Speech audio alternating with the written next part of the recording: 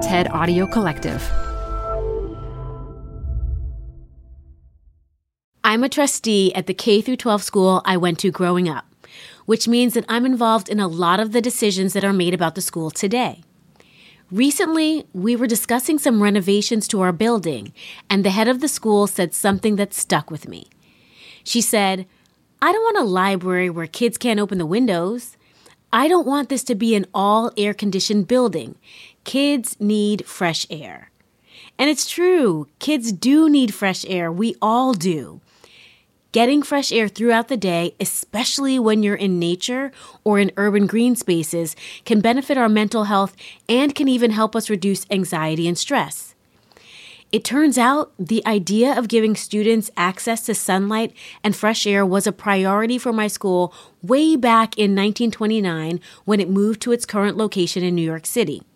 The school's original location was on Park Avenue, which was becoming more and more congested with the construction of the Queensboro Bridge and new high-rise buildings nearby. The air was thick with car exhaust, and the tall new buildings were blocking the sunlight. Light and fresh air were so important to my school that they picked up and moved to be able to have access to it. But how many of us actually work in office spaces that prioritize nature in a way that can help employees and maybe our environment too? I'm Modupe Akinola. This is TED Business. Being outdoors, in nature, getting fresh air can be good for our mental health. And fresh air can play a part in keeping us cool in a less costly and far more sustainable way than relying on huge AC units when we're inside. And this is the perspective of our speaker today, Rachel Kyte. She's a sustainable development activist who spends a lot of time thinking about alternative energies. In this talk, she shares a few ways we can redesign our infrastructure for cooling at work that doesn't harm the environment. Then after the talk, I'll share a few ideas on how we as individuals can bring sustainable cooling into our lives as well. But first, a quick break.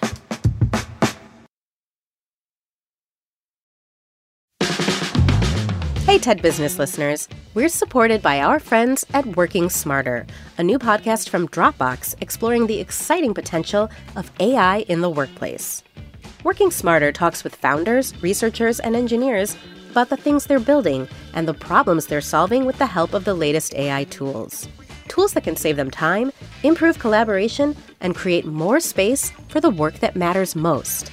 On Working Smarter, hear practical discussions about what AI can do so that you can work smarter too. Listen to Working Smarter on Apple Podcasts, Spotify, or wherever you get your podcasts. Or visit workingsmarter.ai. Support for TED Business comes from Odoo. If you feel like you're wasting time and money with your current business software, or just want to know what you could be missing, then you need to join the millions of other users who switched to Odoo. Odoo is the affordable, all-in-one management software with a library of fully integrated business applications that help you get more done in less time for a fraction of the price. To learn more, visit odoo.com/TEDbusiness. That's odoo.com/TEDbusiness. Odoo, modern management made simple. This show is brought to you by Schwab.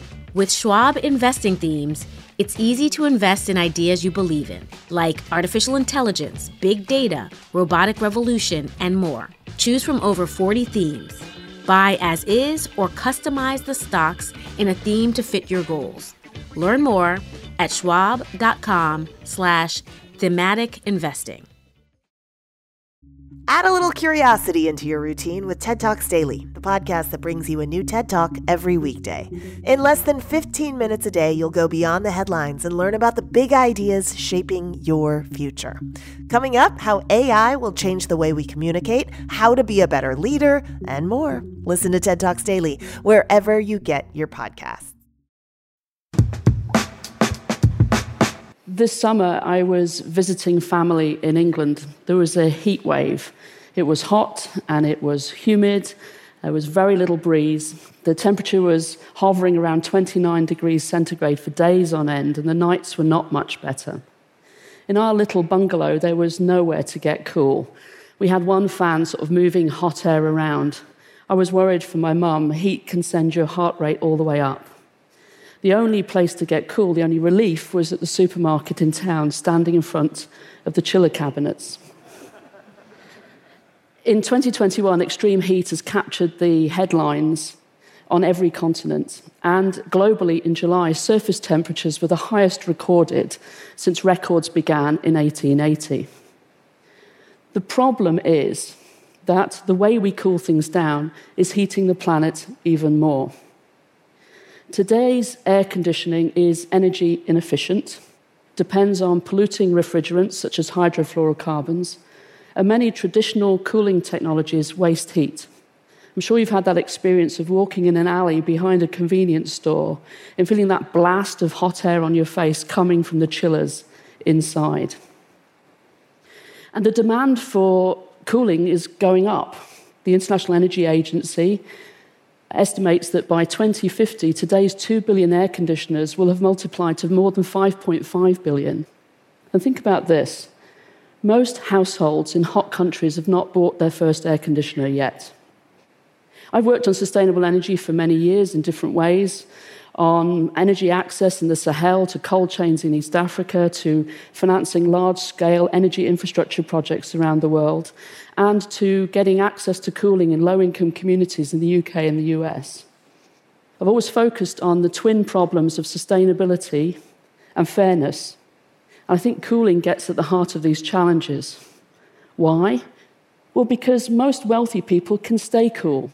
They often live in wealthy, leafy suburbs with an air conditioner and a generator out back, and they have cool offices, cool schools, and hospitals. But many people on low income live and work in urban concrete jungles void of green space and shade, or live in rural areas well beyond the cold chains needed for produce and vaccines. These people's quest for sustainable energy, for cooling, for comfort, for a cold chain, for a healthy diet, or a better healthcare, can drive a virtuous circle where we can provide cooling for everyone without warming the planet. Entrepreneurs with new technologies are emerging everywhere. Framework agreements guiding government action are in place, and there are big and new commitments being made. The solutions go well beyond just fixing air conditioning. The solutions range from city design to architecture, from building materials to appliances, from geoengineering to green roofs. The solutions can be high-tech, they can be low-tech. And there are 4 areas of promise, 4 areas where solutions could be transformative if we step up to the plate, prioritize, regulate, and invest. We'll go through them one by one. First, we need to build and design differently for cooling. For the last 70 years or more, air conditioning has driven building design. We need to change that, and we need to move away from hermetically sealed concrete and glass boxes where you can switch on an air conditioner, but you cannot open the window. It doesn't have to be a window rattler as a solution. District cooling can provide cooling solutions for building complexes by running water through insulated pipes. And in Denmark, better known for its wind and its rain, district cooling provides, with a combination of heat pumps, wastewater, and groundwater, cooling solutions for offices and homes. And we can make roofs cool too. The race is on for the brightest, whitest paint that reflects 98% of sunlight that hits its surface, much better than the 80 to 90% we achieve today. And if not white, then green. Green because they're planted with gardens and vegetables, also contributing to the food that has to come from urban farming. Roofing materials matter too. In India, modular roofing panels made from paper and waste wood can reduce the temperatures by up to 10 degrees centigrade in the homes below. And we can change windows too. In the European Union, solar-controlled glass is available that provides high daylight transmission, thermal insulation, transparency, and low reflection. Second, we need to make cooling hyper-efficient. In the developed world, if you buy a high-end air conditioner today, it's probably 25 to 50% more efficient than anything you could have bought 10 years ago. Now, we need every air conditioner for sale everywhere to be at least 50% more efficient than the most efficient air conditioner on the market today. It helps if we think of energy efficiency as our first fuel. That's not the priority we give it in policy. We need much more of our economic activity to be covered by energy efficiency standards that are much tougher than today's. Radical efficiency is important for heating too.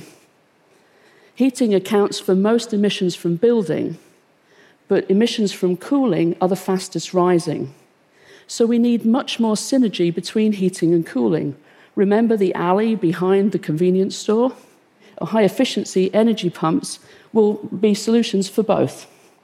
Third, we need our air conditioning to be hydrofluorocarbon or HFC-free. In 2016, governments agreed to phase down the production and the consumption of polluting HFCs, a refrigerant that accelerates global warming.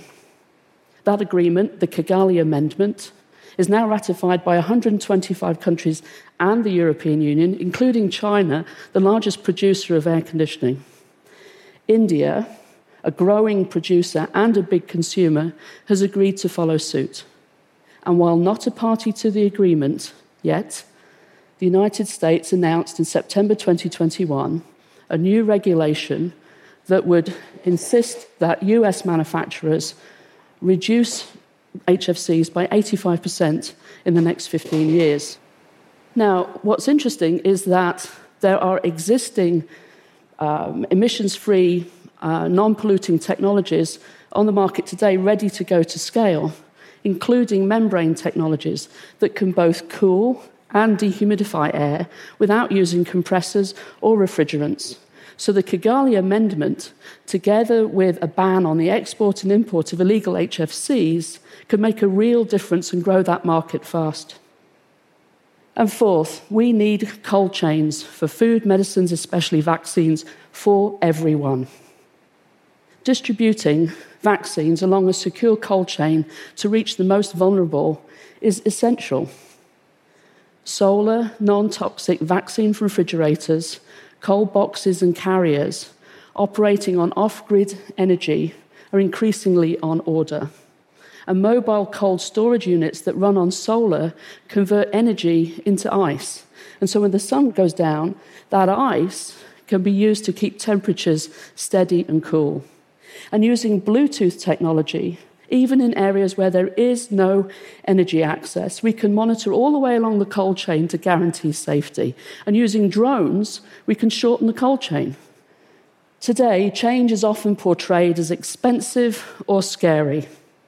But you can see that there's nothing scary about living in a community designed for cool, where affordable, efficient, non-toxic air conditioning and refrigerators run on clean energy on and off the grid, and in a community where farmers get more income because more of their produce gets to market, and everyone rests easier, knowing that their vaccines are safely stored in the clinic, a clinic which, with a different roof and different glass in the windows, is safer for the nurse to work in. What is scary is that we are not having enough conversations in enough places and driving enough investment into affordable, non-polluting, efficient solutions for cooling for everyone on this warming planet. Scientists are seeing that animals, especially birds, are beginning to shapeshift to adapt to climate change. As their environments get hotter, so their ears are growing and their beaks are growing to help them cool down. Now, our species is not shape-shifting yet, nor do I think bigger ears will help. But we can shape-shift our cities and our towns, and we can change the way that we cool ourselves down, and we can change the way that we keep our medicines and food safe. Thank you.